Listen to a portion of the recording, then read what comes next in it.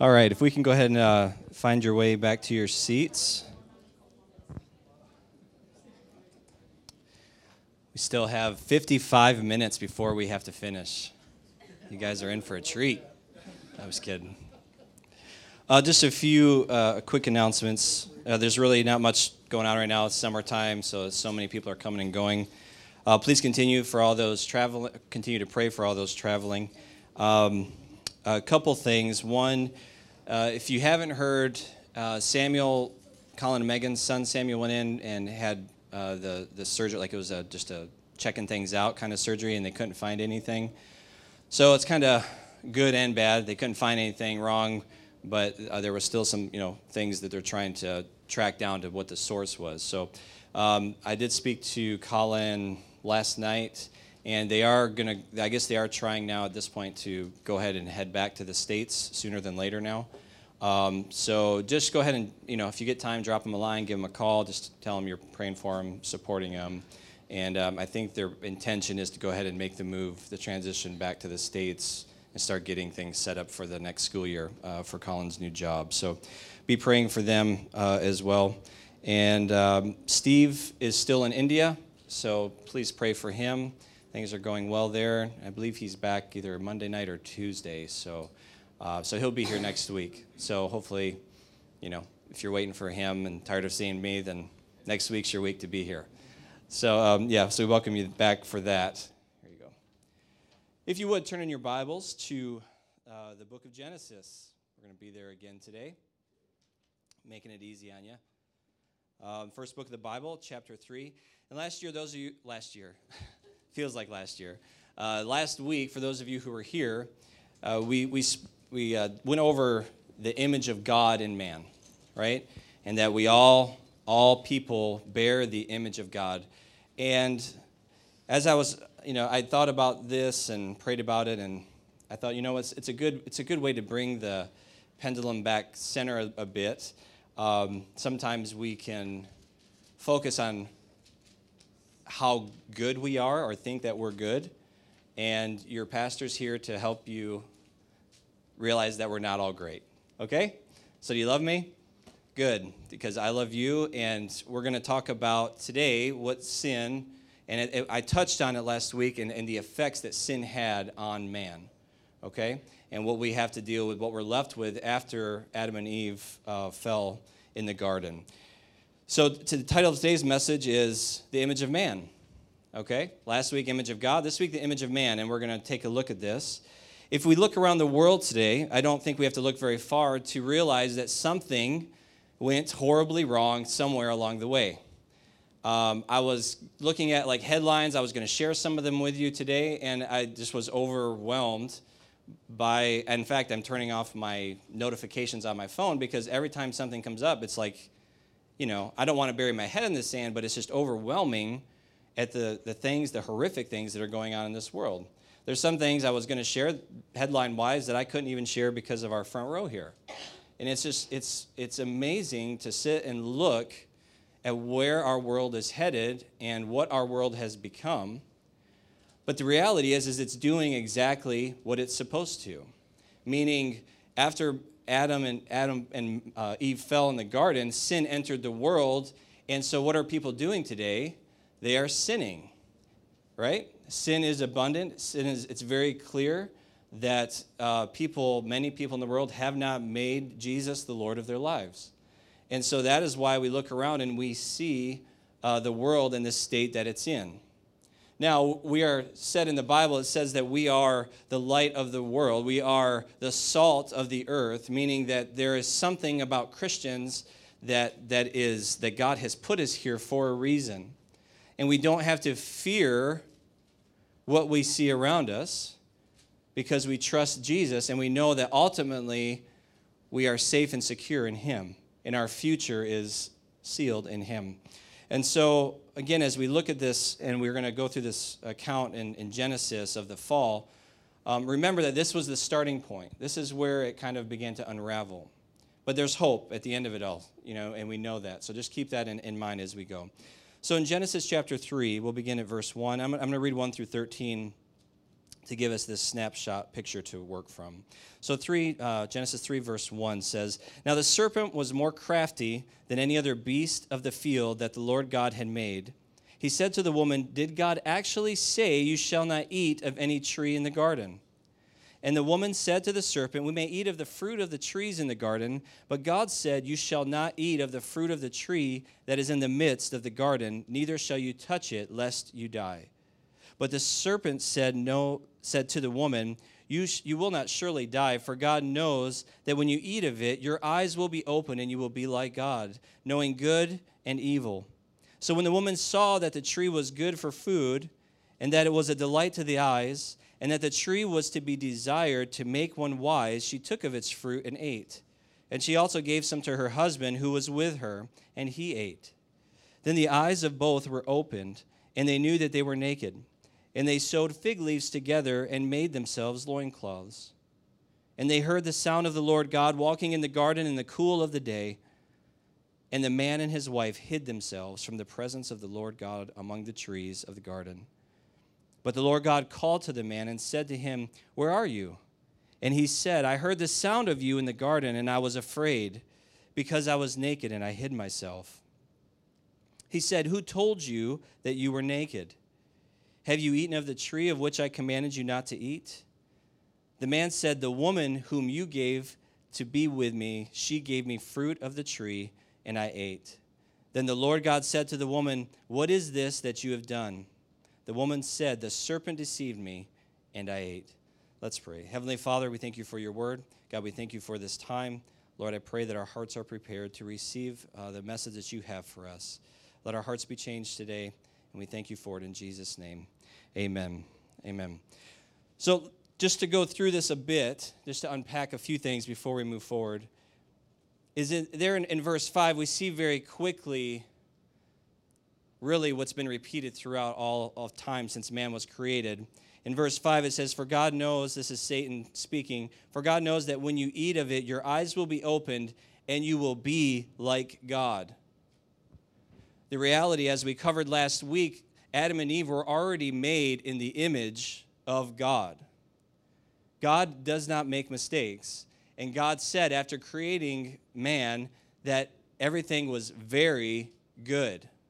Okay, very good. And so there was nothing else needed, but yet here is this temptation, as I said last week, where we run into problems is when we elevate ourselves higher than we should be, or make ourselves lower, equal with the animals. We have a position that God has put us in. And so here we see this desire, not a desire, but a temptation to be higher and to be equal with God. All right? Up until this point, Adam and Eve had no sin.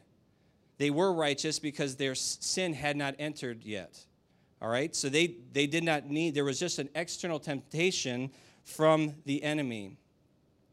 And then as we know, Eve chose to partake of the fruit.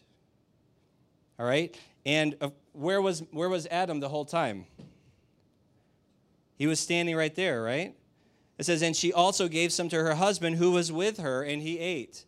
So all the guys that had jabbed their wives, it's all your fault, right?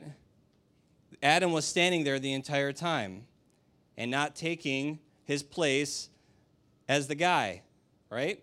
He should have bopped Satan over the head, the serpent, and sent him on his way, and we'd all be probably looking at each other in a very different place right now, right? Yeah? I always jokingly say, I think when we all get to heaven, I'm sure Adam and Eve are going to have a very long line of people waiting to speak to them and express some of their discontentment. But Adam was there, and as we see, they both ate, and they realized suddenly that they were naked. And what did they do? It says they sewed fig leaves together. What did this do? This instantly caused division between them. They were ashamed of who else was there, all right? It's not like they were in a crowd of people. Suddenly they were ashamed of their nakedness. And so they right there at the beginning, they sewed fig leaves, and they caused a division between themselves. They didn't trust each other.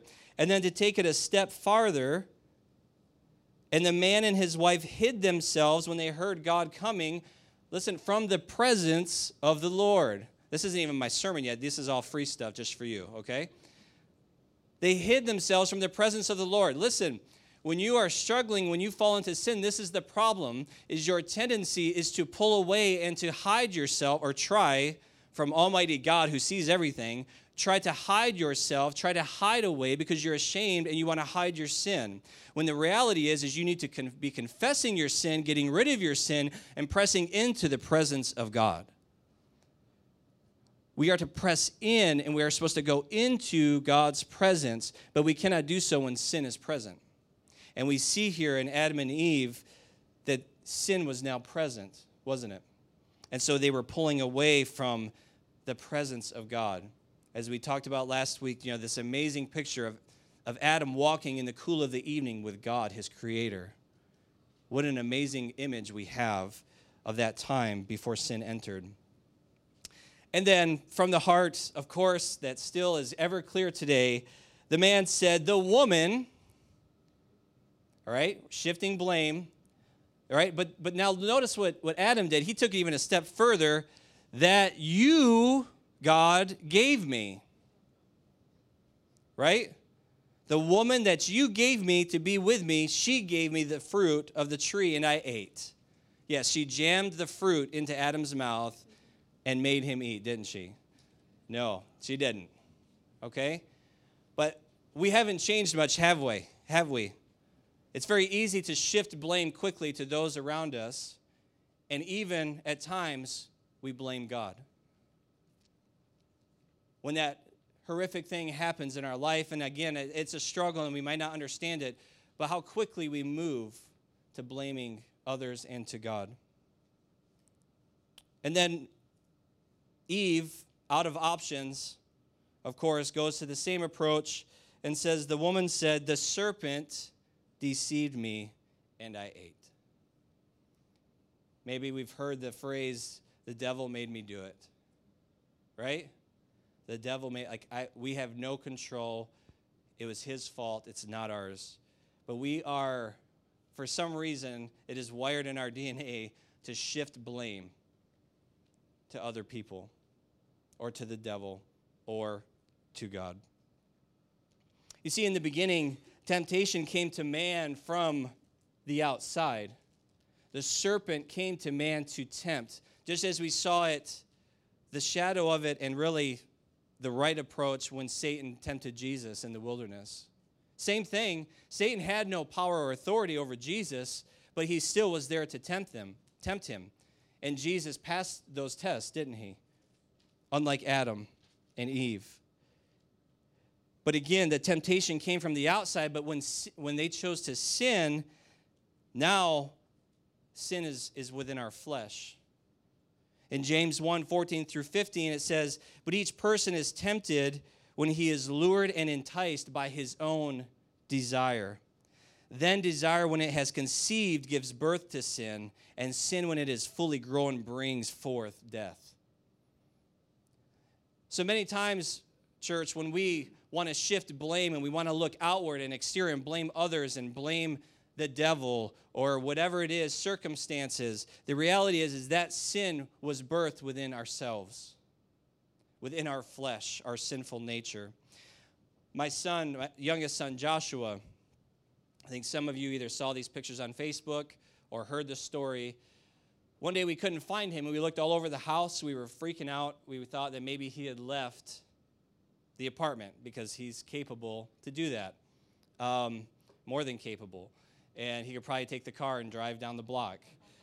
But we couldn't find him for a long, it felt like a long time. It was maybe 5-10 minutes. We're looking, and it's an apartment, so you're like, how many places can this kid be? So finally, after we looked and looked, I think one of my sons found him. But anyway, long story short, he was under my desk in my office with a tub of ice cream,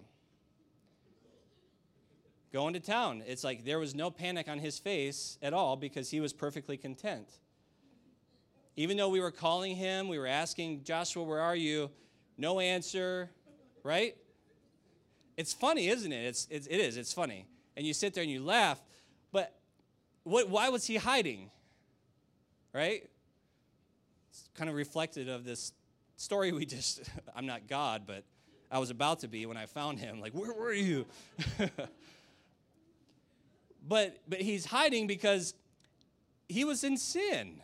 I know it's funny, but he was doing something he knew he was not supposed to be. And so he was hiding himself and not answering because he did not want to be found while he was in his enjoyable mint chocolate chip sin. Okay? Let me tell you, now I love mint chocolate chip ice cream, but I did not teach my 4-year-old how to do that. I do not cower under my desk eating my chocolate chip ice cream. I walk boldly through my house because it's my house and it's my dang ice cream. So, all right, so I don't have to do that. But my point is that sin, that nature, it's from within himself, okay? It's within his flesh, and so we shouldn't be surprised that kind of thing happens. And it's funny and cute when he's 4, but when you become a man and you're still doing sin and you're still hiding, it's a little different story. Though we were made in the image of God, as we talked about last week, we are still, therefore, sinful by nature. Okay? Because sin is in our flesh. Because of Adam and Eve and their falling, and we are their descendants, sin exists. No one is innocent.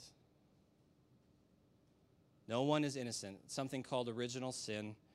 It's present even in when a child is born because of where they come from. And that is something that's difficult. Many times we hear, or maybe we think about, these unreached people groups in the world, right? And that, we say to ourselves that it wouldn't be fair if God came and they never heard the gospel message, because it's not fair that those people, those innocent people, are going to go to hell. Let me assure you that those people are not innocent. And I'm pretty sure if you go to those places, or if you were to get into those places, you would find sin abounding the same as it does anywhere else in the world. Now, you're right, they do need to hear the gospel message, and we don't stop going into all the world as we've been commanded to do. But God is justified. We don't question what God does, and God will take care of those people. Many who come to Christ don't fully recognize their own sin and merely try to add Jesus to their lives rather than surrendering to him as Lord of their lives. And this is where I want to push this message a little bit, is that I believe that in the church today, as a whole, not this church necessarily, but the church, capital C, around the world, I believe that Satan is pleased. I believe Satan is excited because I believe that there are a majority, I'll say, of Christians in the world today that would identify themselves as Christians, that would call themselves as Christians, that maybe even live sort of like Christians, but one day will end up in hell. Because they've bought into a lie that they're able to be a Christian, that they're able to say that Jesus is their Lord without truly surrendering to him in obedience and dying to themselves, confessing their sins, and living a life that is holy before the Lord. Imagine if I came to your apartment today or your home, and I walked in and you invited me over for dinner, and I walk into your living room and I just start moving all your furniture around. I don't really like this chair. I'm going to push it over here. You come out of the kitchen or wherever you're at, and you see I'm out there dragging your furniture, and I've got your TV moved to the other side, and you would look at me like, what in the world is this guy doing, right? But the reality is that we are the same way a lot of times with Jesus when we ask him into our lives, when we accept him as our Lord and Savior, when we say yes to him, because we let him do certain things, but then there's those areas of our heart that we just refuse to give over to him. There's areas of our life that we refuse to surrender to him as Lord. What does being Lord mean? That means you say yes and you do what you're instructed to do, right? Again, I believe a few weeks ago we talked about being Lord, and Now, there's a negative connotation, but it's basically master, that you are a slave to Jesus because he purchased you. Does that make sense? He purchased you with a very high price of his own blood. So you belong to him, and we're called to be obedient. So let's discuss sin a little bit, shall we? Yeah, right? I've joked around with a couple people. I'm like, I can't wait to preach this message this week. This is one of those, write a book and you sell one copy of it. Nobody likes to hear it. Nobody likes to look in the mirror, really, do we? But sin, it's a very broad word. I mean, there's many things, but I'm gonna boil it down to two parts. All right, the first part is fallen humanity's state of separation and alienation from God. See, our sin, and this is what we saw in the story we read, isn't it, of Adam and Eve, is they suddenly found themselves separated from God. They were hiding from God's presence. Sin had entered, and they were no longer able to be present with God because of the sin in their life. And that is the state that we all find ourselves before we say yes to Jesus. Second part of sin is this: a person's purposeful disobedience to God's will as evidenced in concrete thought or action. So we have our state where we are separated from God, but then, we can come to Christ, but then there are times when we choose to disobey. And again, we've hit this before, but I want to say it again. There's sins of commission and sins of omission, right? We're pretty good probably at not committing sin that is against God by commission. But I think where a lot of us struggle are the sins of omission, meaning those things that God has told you to do that you just, I'm not going to do that. I want you to go up to that person in the supermarket and put your fear aside, and God is nudging you to do that, and you say, no, I can't. So that's sins of omission, where we have an opportunity to do something, but we choose not to act. Much like Adam, as we saw there in the story, right? Where was Adam? He was standing by while this whole thing was happening right in front of him. He was allowing it to take place, and then he was just going to say, well, I didn't do it. I wasn't a part of that, but he got pulled in, didn't he? So some wrong views of sin that we can take if we're not careful are these. First one is this basically a breaking of some rules, all right? To view sin as just breaking some rules is really to make it much less than it really is. It really takes away from the seriousness and the weight that sin carries when we just see it as, well, it's not a big deal. I'm just breaking a couple rules. And that's a way that we get ourselves into trouble, because then we can reason ourselves into, well, if I break it this one time, it'll be all right. Sin is not just some rules. It is, God calls us to flee from sin, to have nothing to do with sin. Another wrong view of sin is that sin is covered, so it's a free-for-all. How many of you have heard this, or maybe you've been in this place yourself, like, well, God will forgive me, right? I've been there in the past. God, he'll forgive me. It'll be okay. And you go on and you do whatever it is that you wanted to do to find satisfaction of your flesh. And then you go later and say, God, forgive me. Many of us maybe know that it typically doesn't go that smoothly, does it? Sin will always take you farther than you want to go. And it'll always keep you longer than you want to stay. Another wrong view is God knows my heart. God knows my heart. I just can't stop doing this. But God knows my heart. It'll be okay. Listen, God gives grace. God gives grace. Thank the Lord for grace. But God is also just. And God is also holy. And he does judge. All right?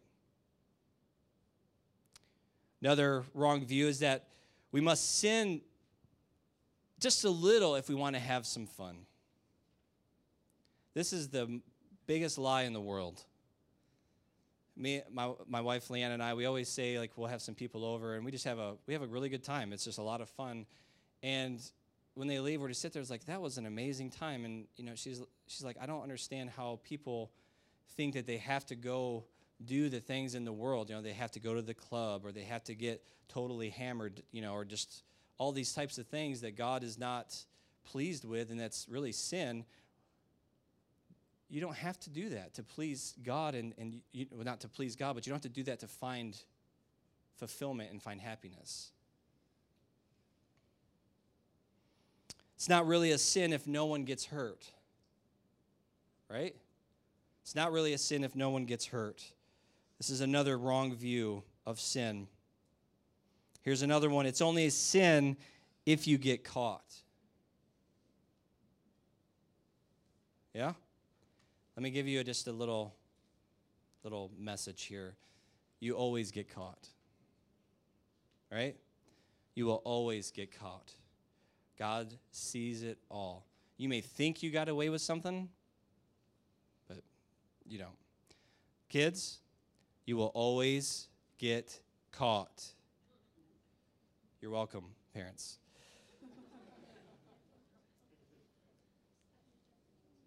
And the last wrong view, and this is a big one, if it's popular, it's okay.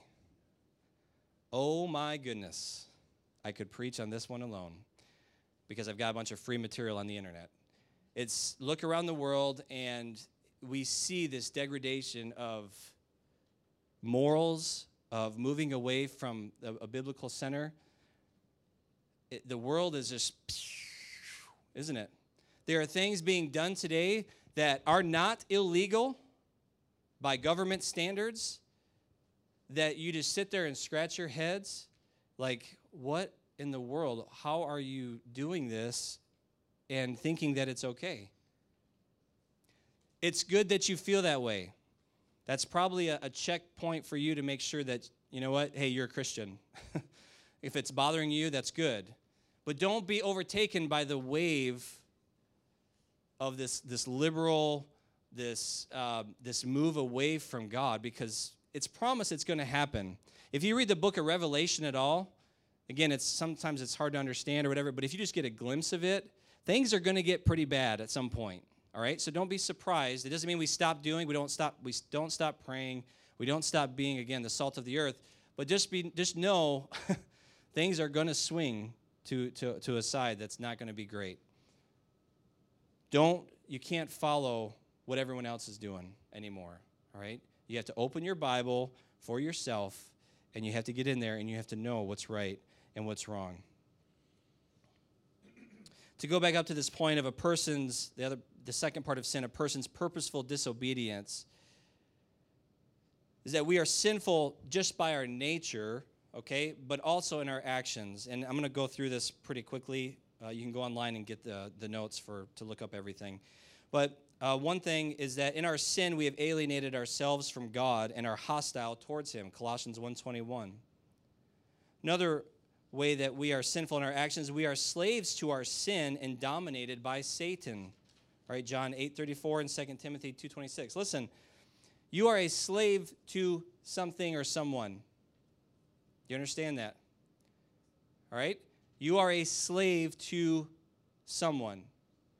The Bible says that you are a slave to your sin and Satan, or you are a slave to Jesus. There is no in between. There's a song, I'm sorry if it's somebody's favorite, but there's a song in the Christian world, it's called We Are No Longer Slaves or No Longer Slave.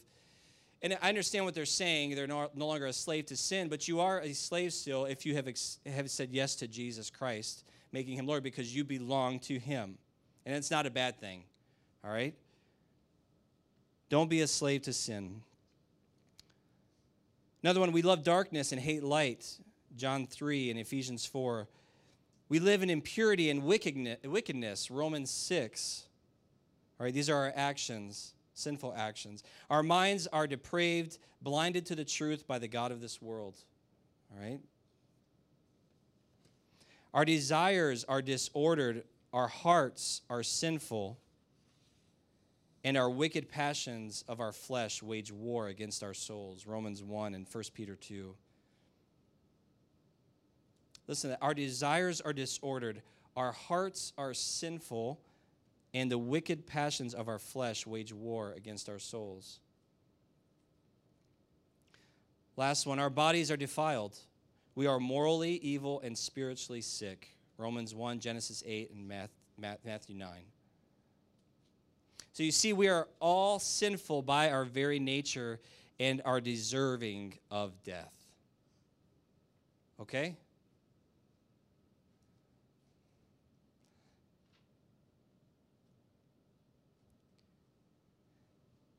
There are no good people that are living good lives in this world.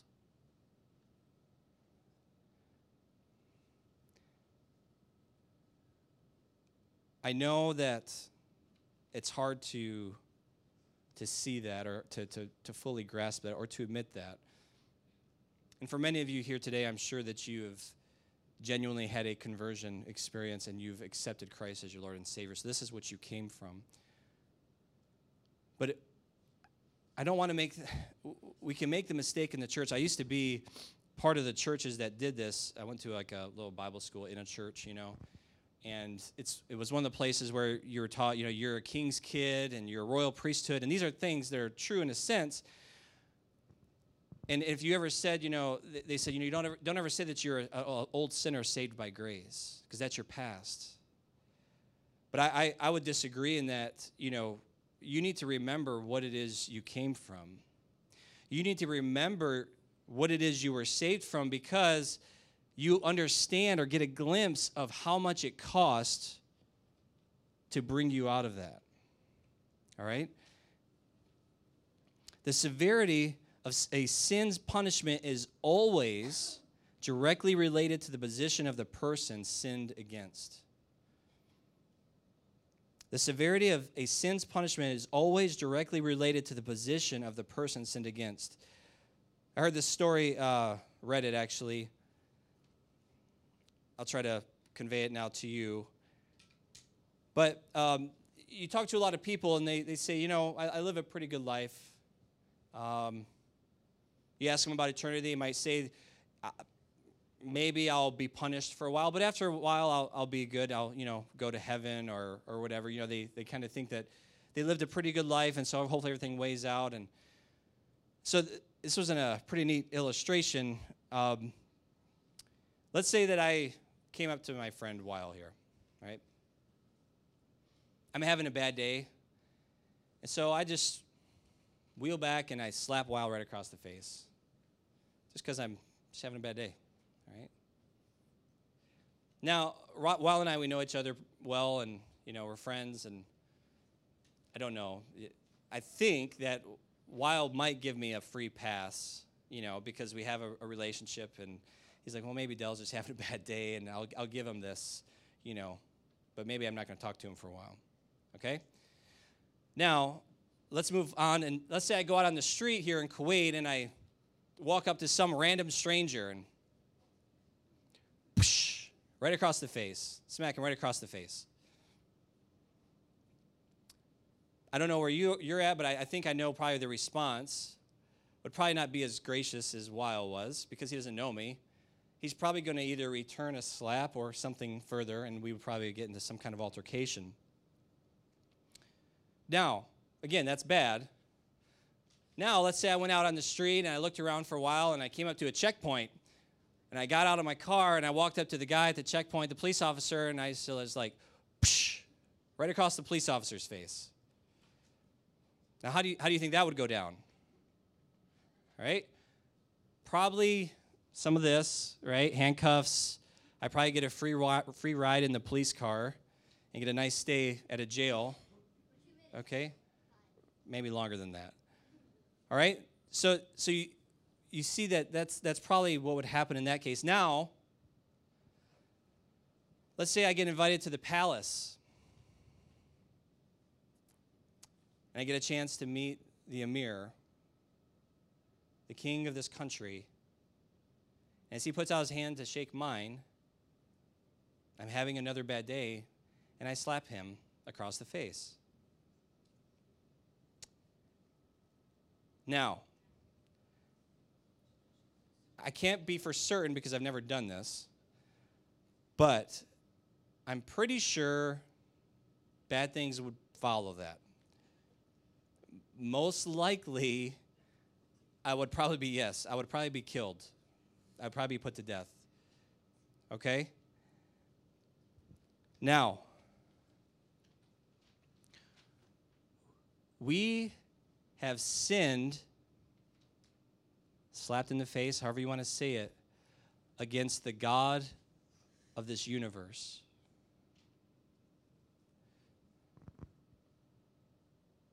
Do you understand the severity of our sin?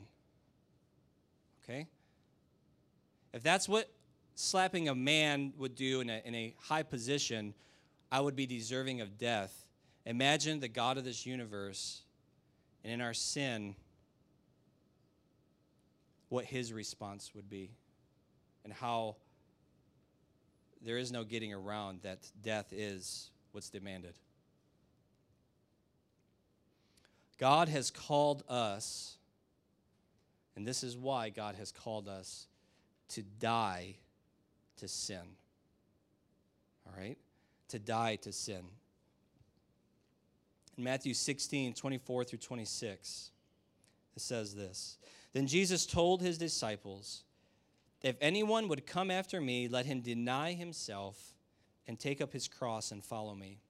For whoever would save his life will lose it, but whoever loses his life for my sake will find it. For what will it profit a man if he gains the whole world and forfeits his soul? Or what shall a man give in return for his soul?"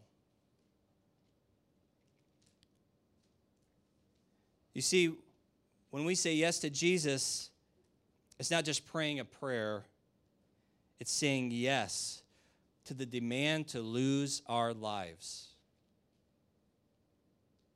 Right? And that is not, I'm not speaking figuratively in any way, shape, or form there.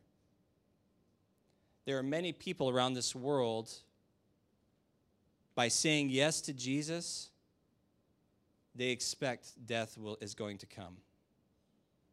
That their time here may be cut short because of their decision. One thing that jumped out to me in this scripture is that, we are supposed to take up our cross, correct? That's what the scripture says. Do you all hear that, or do I need to read it again? Okay. We're supposed to take up our cross. And I said this a lot. I get it. I've understood it. I've studied it. Take up your cross. And something, again, what's amazing with scripture, something new always comes out. And I was sitting there, and I was just praying and going through this verse, and suddenly I realized that carrying a cross is not an end in and of itself. Jesus, as our example, he was beaten and scourged and everything, scourged, all these things, and horrific things were done, and then he carried his cross, didn't he? And that was a horrific event. Imagine the state that he was in, and as he dragged this huge wooden cross down the streets, and he was so weak that he had to have help to finish, right? But it wasn't the end in and of itself, was it? The cross had a destination. Carrying the cross wasn't the end. Jesus crucified to the cross was the picture of the end. Here Jesus is calling us to carry our cross, and so while there is suffering and everything else, and that's good to understand that ultimately by carrying your cross means that you will die, or should be in a place ready to die, expecting to die because of Jesus. Now again, we don't live in a place where people are going to come bursting down the door. We didn't have to come in small groups and sneak in here. We're able to worship freely. But the demand is no less.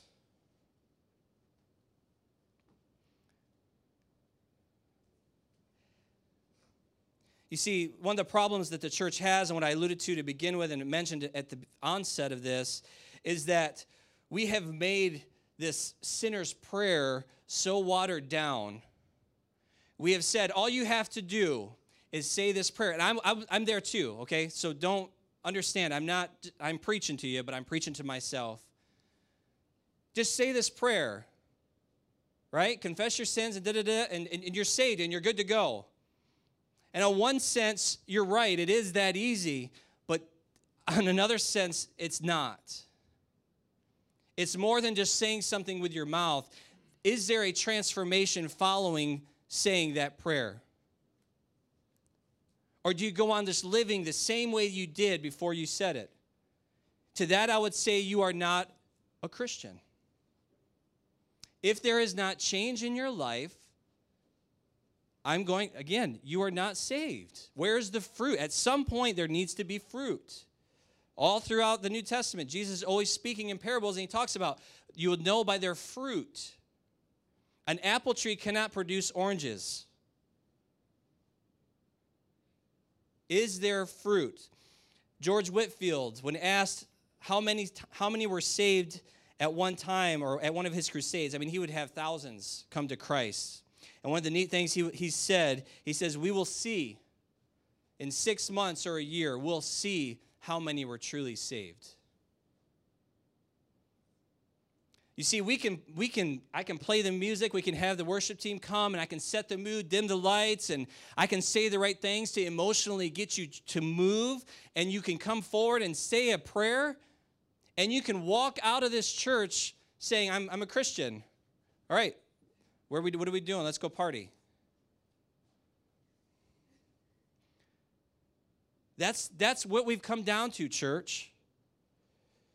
And we need to challenge this because the problem is again, like I said before, Satan is dancing with joy because you have people sitting in churches hearing feel-good messages that don't challenge them. They walk out the door and in the door every single week without changing, and they're doing nothing to further the kingdom of God, yet they think they're going to stand before God on Judgment Day and say, yep, where's my seat at the table?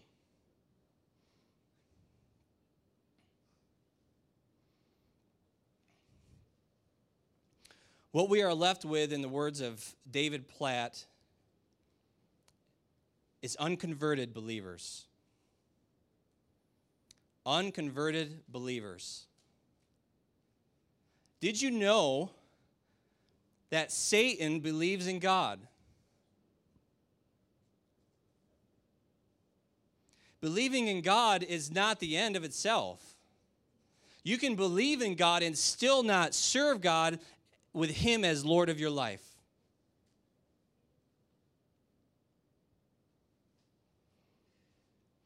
David Platt says this: we have subtly and deceptively minimized the magnitude of what it means to follow Him. We've replaced challenging words from Christ with trite phrases in the church.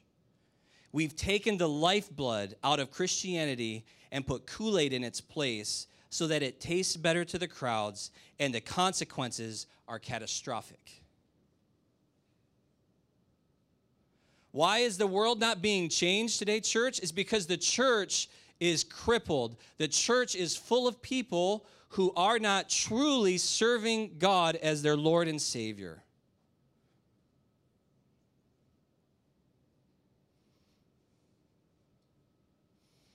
The church today is full of Christians in name only, but many are on their way to hell.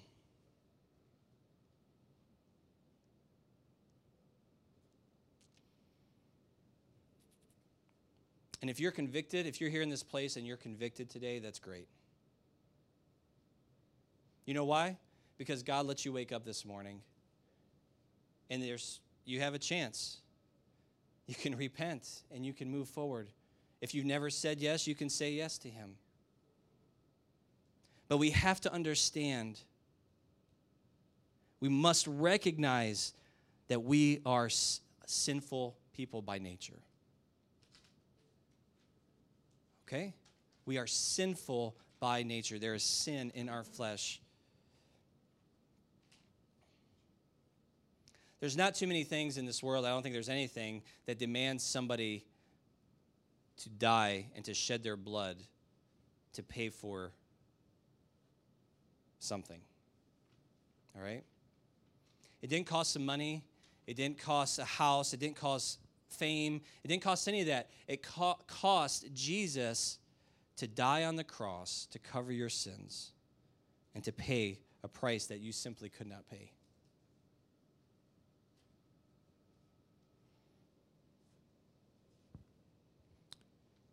As we get ready to close here, Abiel, can you come forward, please? Let me ask you today, church, have you asked the Holy Spirit to show you the sin in your life? Have you asked God, is there sin in my life? Now, again, I believe that maybe some of you here today have said the prayer, but truly haven't made Jesus Lord of your life, all right? And if you have not done that, we would be happy to pray with you and to do that today, if it's genuine. I don't need people to come to Christ for my fame. I don't need people to come to Christ to solidify my being a pastor. I need people to come to Christ because people need to recognize their sin and that they are helpless without Jesus. In Matthew 7, verse 21, scripture I refer to often, it says, "Not everyone who says to me, 'Lord, Lord,' will enter the kingdom of heaven, but the one who does the will of my Father who is in heaven. On that day, many will say to me, 'Lord, Lord, did we not prophesy in your name and cast out demons in your name and do mighty works in your name?' And then I declare to them, 'I never knew you. Depart from me, you workers of lawlessness.'" Listen, I grew up in the era of time when, Heaven's Gates, Hell's Flames, if you've heard of that, or all of the Left Behind series was out, and I'm not trying to scare anybody. That's not the purpose of this message. The purpose of this message is to sober us as believers. And if I can shake you a little bit, I want to shake you a little bit today. Because you need to know where you stand. You need to know, and you know the answer to this. You and God, is He truly Lord of your life? Now, there may have been a genuine conversion at one point, and maybe you've kind of drifted a bit. Maybe you've been caught up with the things of this world. Okay, and there's forgiveness for that. You don't need to ask Jesus back into your life again. But is there fruit in your life today? Is there fruit in your life? It's a simple question. All right? What does it look like? Are you living out what God has called you to do? Are you being a Christian? Are you sharing the good news with somebody? Now, I'm not saying that you have to stand up at your desk at work and, have a sermon and an altar call. But I'm saying, are you sharing the good news? If I came home with you today and I observed you and your spouse, would I see that you, men, you love your wife as Christ loved the church? Women, are you honoring and respecting your husbands? This is what the Bible calls us to do, right? And we're all growing in certain areas, but there should be something.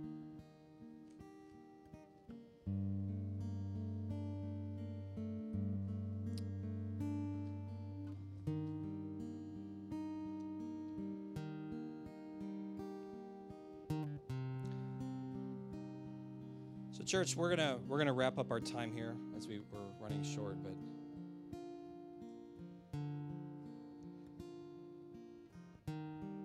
Jesus loves you. It's as simple as a child's song. Jesus loves you. And He came to earth and He died to pay a price that he didn't deserve. He paid for something that he didn't do. But basically to make a way to restore relationship. As we read in the first part of Genesis last week, where man was walking hand in hand with God in the cool of the evening in this beautiful place. Jesus came to give you that.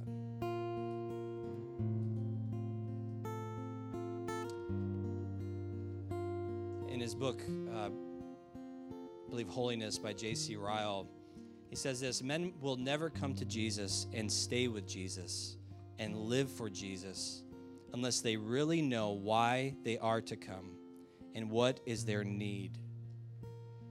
Those whom the Spirit draws to Jesus are those whom the Spirit has convinced of sin. Without thorough conviction of sin, men may seem to come to Jesus and follow him for a season, but they will soon fall away and return to the world.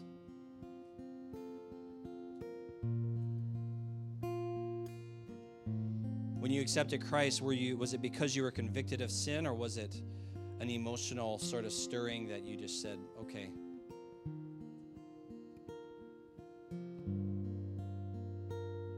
Would you bow your heads today, please?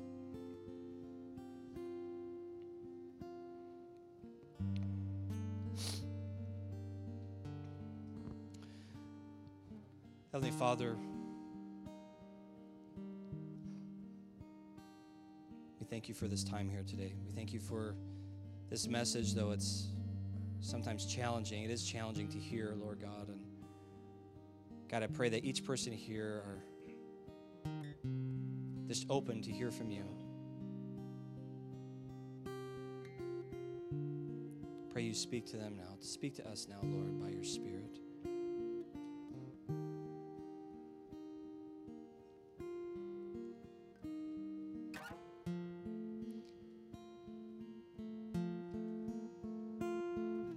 If you're here in this place and you've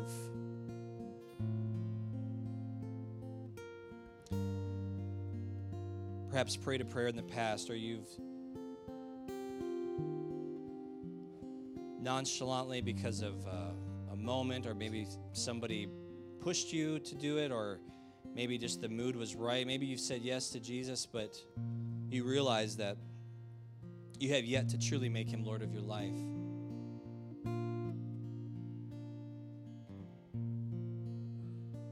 Today is the day that you can do that.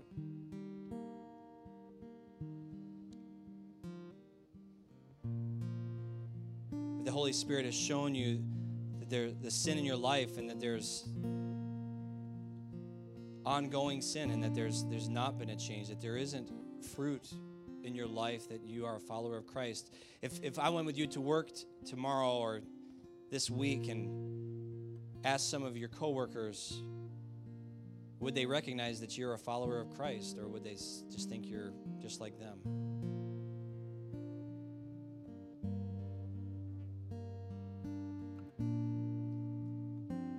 Perhaps you're here in this place and you did say yes to Jesus, and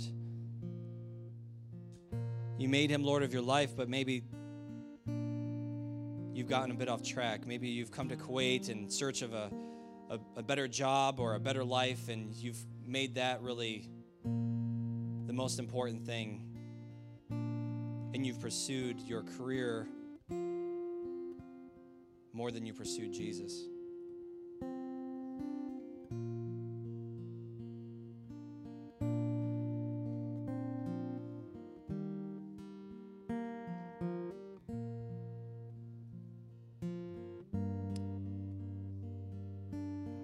Sometimes it's good just to sit in God's presence. And I believe the Spirit of God is stirring people here today.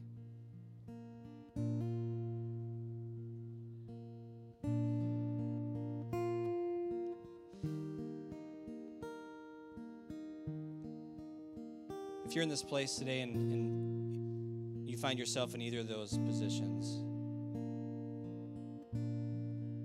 I just want you to, would you raise your hand? If you're here. If not, if we're all followers of Christ, then great.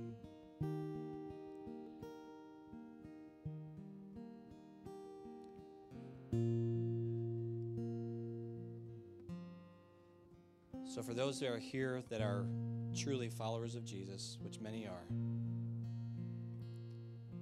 I hope this message today has challenged you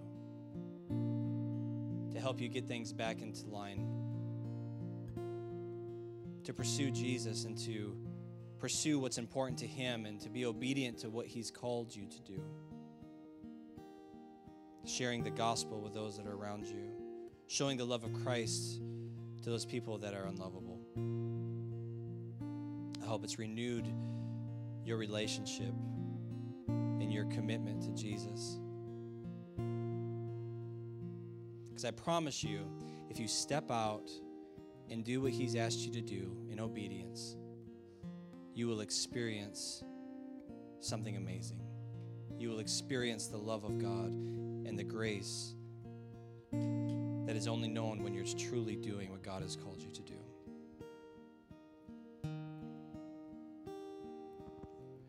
Would you stand?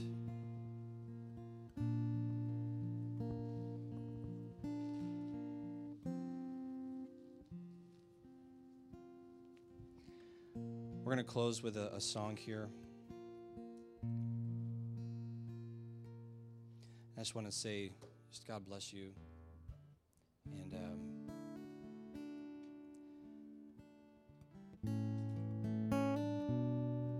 don't find yourself ever running from the presence of God.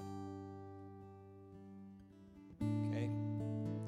If you sin, that's the beauty of being in Christ, is that there's forgiveness. We make mistakes. We're not perfect people. And Jesus loves you. Okay? If you sin, ask for forgiveness. And it's there.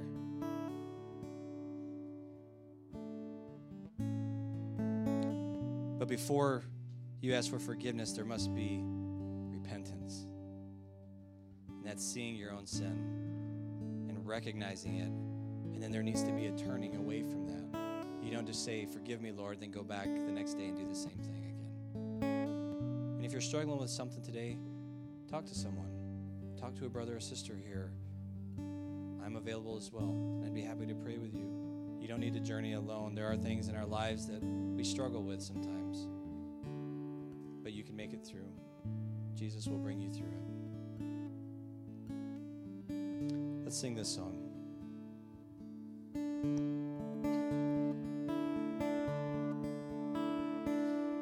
We fall down, we lay our crowns at the feet of Jesus. The greatness of His mercy and love at the feet of Jesus. We cry, holy, holy, holy. We cry, holy, holy, holy. We cry, holy, holy.